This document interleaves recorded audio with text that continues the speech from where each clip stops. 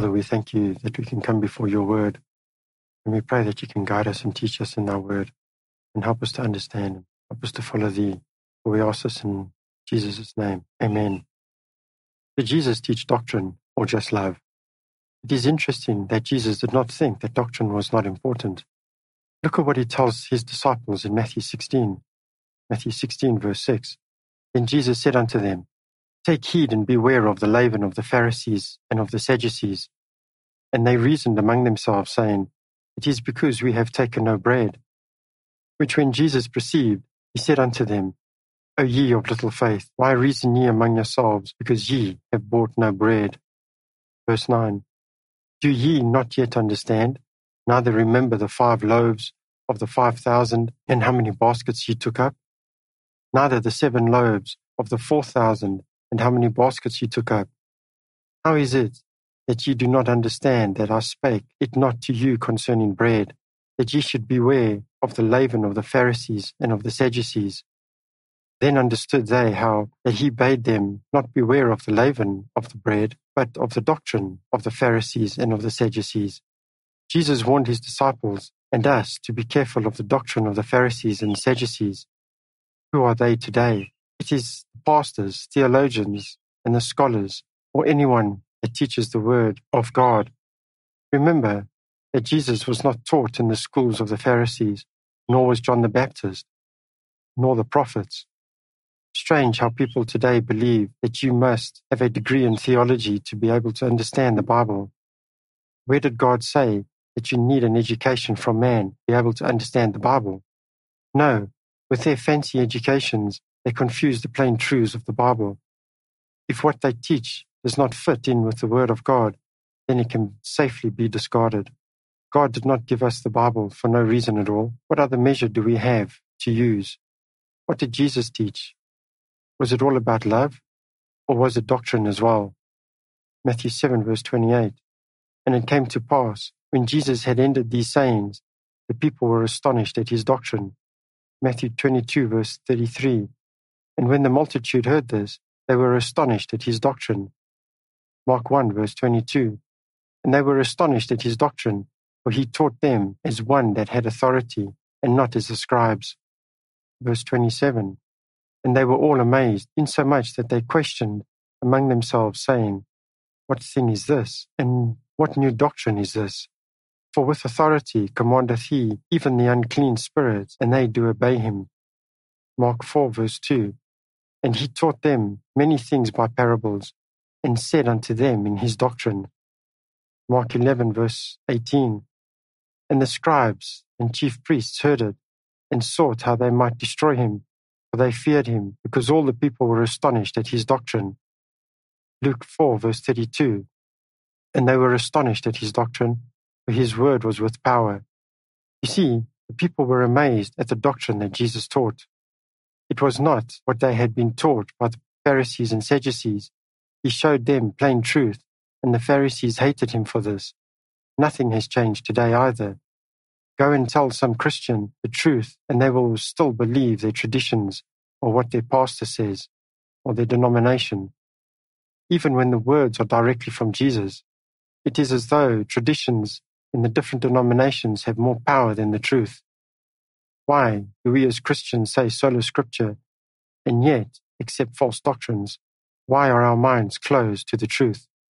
This is not all that Jesus said. In John 7, verse 16, Jesus answered them and said, My doctrine is not mine, but his that sent me. Jesus says that the doctrine is from the Father. Yet today you will hear that doctrine is not important. It is love that is important. Well, without the correct teaching, the instruction, which is doctrine, how can one love another properly? John 18, verse 19.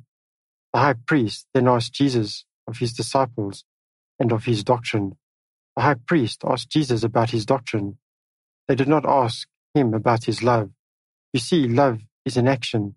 Love is shown in our works. This is another word that is not accepted in the Christian world. The word works. We will study about works in a later study. Revelation 2, verse 14. But I have a few things against thee, because thou hast there them that hold the doctrine of Balaam, who taught Balak to cast a stumbling block before the children of Israel, to eat things sacrificed unto idols, and to commit fornication. Jesus hates the wrong doctrine. Why? Because it leads people astray, and they will not be in the kingdom of God. Jesus came to set things right and teach the correct doctrine. Yet today, I wonder if the Christians are not in a worse position than the Pharisees, as we have Christ's teaching with us today, and yet we ignore them.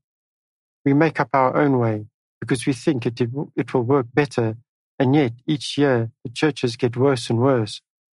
I look back when I went to church over 30 years ago and compare it to today. They are a lot worse today than they were back then. There is very little reverence in the churches today. And today, the Christians are doing exactly the same as what they did in the days of the judges. Judges 17, verse 6. In those days, there was no king in Israel, but every man did that which was right in his own eyes. You see, the churches today have conformed to the world and accepted what has come down through the laws of the land. The Bible is being discarded, and whatever the preacher is saying is taken as the truth. Just take a look at what Christians are accepting into their churches. I believe it ultimately comes down to the money that the preacher is earning. If it is a hard message to preach, leave it alone, as there are those in the church that are doing those evil things, and if I preach the truth, then I won't make money from them. They will get upset instead of changing their lives. So it is easier to preach a smooth, candy-coated message. This is why I keep saying that you must study the Word of God for yourself. Revelation 2, verse 15. So hast thou also them that hold the doctrine of the Nicolaitans, which thing I hate. Jesus is serious about doctrine. You should be too. Don't listen to your pastor or your elder or anybody in the church that says doctrine is not important. Look at the verses in Revelation. Revelation 2, verse 23.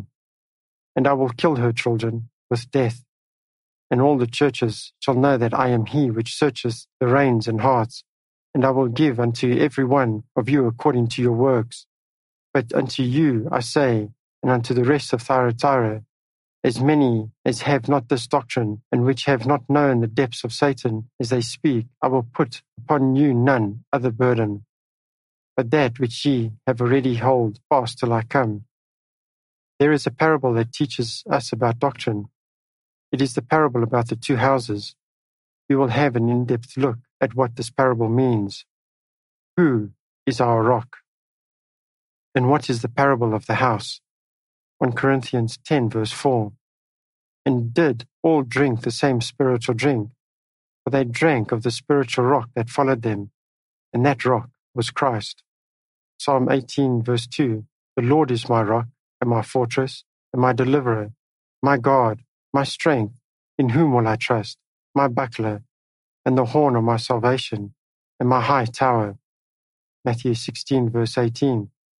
And I say also unto thee, thou art Peter, and upon this rock will I build my church, and the gates of hell shall not prevail against it. Jesus here was speaking of himself as the rock. He is the only rock, and you can see that from the previous verses that we went through. This is because Christ is the head of the church. Ephesians 5, verse 23. For the husband is the head of the wife, even as Christ is the head of the church, and he is the Savior of the body. Now that we have seen that Christ is our rock, let us look at the parable of the house. In Matthew 7, verse 24. Therefore, whosoever heareth these sayings of mine, and doeth them, I will liken him unto a wise man, which built his house upon a rock. Matthew 7, verse 25. And the rain descended, and the floods came, and the winds blew, and beat upon that house, and it fell not, for it was founded upon a rock. And every one that heareth these sayings of mine, and doeth them not, shall be likened unto a foolish man which built his house upon sand. And the rain descended, and the floods came, and the winds blew, and beat upon that house, and it fell, and great was the fall of it. And it came to pass, when Jesus had ended these sayings, the people were astonished at his doctrine. The people were astonished at Jesus' doctrine. This proves that Jesus taught doctrine, even in his parables.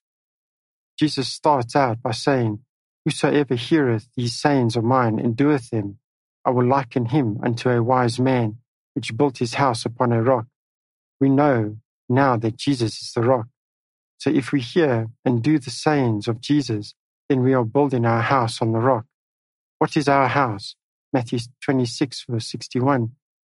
And said, "This fellow said, I am able to destroy the temple of God and to build it in 3 days." John 2, verse 21. But he spake of the temple of his body. 1 Corinthians 3, verse 16. Know ye not that ye are the temple of God, and that the Spirit of God dwelleth in you? 1 Corinthians 3, verse 17. If any man defile the temple of God, him shall God destroy. For the temple of God is holy, which temple ye are. 2 Corinthians 6, verse 16. And what agreement hath the temple of God with idols? For ye are the temple of the living God. As God hath said, I dwell in them, and walk in them, and will be their God, and they shall be my people. Our house is our bodies, our mind. If we are building our house on the rock, then we are building ourselves on Christ. What is the rain? Deuteronomy 32, verse 2. My doctrine shall drop as the rain, my speech shall distill as the dew, as the small rain upon the tender herb, and as the showers upon the grass. Rain is doctrine. What does the wind represent? Ephesians 4, verse 14. Then we henceforth be no more children, tossed to and fro, and carried about with every wind of doctrine, by the sleight of men, and cunning craftiness, whereby they lie in wait to deceive. Winds are equal to false doctrines. Why did the house not fall? Because it was built on the sound doctrine, the doctrine from God. When the false doctrines come along, the house stood as it was built on Christ. What is the second part of the parable about? What does sand represent? Isaiah 10, verse 22. For though thy people Israel be as the sand of the sea, yet a remnant of them shall return. The consumption decreed shall overflow with righteousness. Sand is people. In the second part, if we build our house on man's doctrines, and the rain, true doctrine, comes along, then the false doctrines come, and the house is not able to stand, as this person has built their house on man's theories and not on sound doctrine from God. Jesus was teaching us how important doctrine actually is, and yet today we discard this. Jesus said in John 17, verse 17, "Sanctify them through thy truth. Thy word is truth." Are you just accepting what is told to you because you look up to the preacher instead of to Jesus? Start to look to Jesus, and he will teach you. Like Mary that was at the feet of Jesus, so must you be at the feet of Jesus as well. Luke 10, verse 39. And she had a sister called Mary, which also sat at Jesus' feet and heard his word. But Martha was cumbered about much serving, and came to him and said, Lord, dost thou not care that my sister hath left me to serve alone? Bid her therefore that she help me. And Jesus answered and said unto her, Martha, Martha, thou art careful and troubled about many things, but one thing is needful, and Mary hath chosen that good part, which shall not be taken away from her. Being at the feet of Jesus is a good thing. Don't let people take it away from you. As you can see, that doctrine is important. It is more important than what you believe it to be. This is because we have people telling us that it is not important, and these people are in high places, so you believe them rather than believing the word of God. They say that love is more important, yet they don't know what real love is. With the wrong doctrine, we have error instead of the truth that is in the Bible. Why so many different denominations?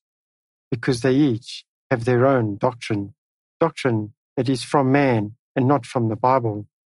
We all call ourselves Christians, and yet we believe in different doctrines that are not in the Bible.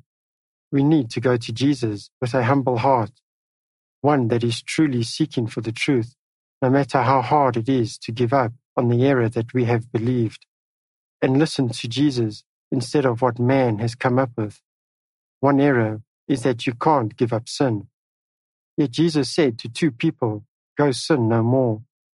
Who do you believe? Your pastor or Jesus? Well, it's easier to believe the pastor because I don't want to give up sin either. Well, majority of so-called Christians believe what man says. You can't stop sinning, even though Revelation speaks of becoming an overcomer. What must be overcome? It is sin, of course. Look at what sin has done to the planet, to the animals, and what do we do to each other? Well, Adam and Eve were kicked out of the Garden of Eden because they sinned. How can you think that you're going to be in heaven by carrying on sinning? Yet, you want to believe what your preacher is saying, that you can't give up sin. I would rather believe my Savior. What about you? Do you obey your Savior? If not, why not ask Him today to help you? Philippians 4 verse 13. I can do all things through Christ which strengtheneth me. This verse is about how one can overcome. Why do I say this? It is because this is what the stories in the Old Testament are about, how they overcame their sins, how Israel disobeyed only when they had repented and started to obey God did He help them again. Christ is the only one that can strengthen me to overcome sin. He is the only one that shows me the way to overcome. If I don't overcome, then I won't gain eternal life, and I won't see the new earth and be with Jesus for eternity.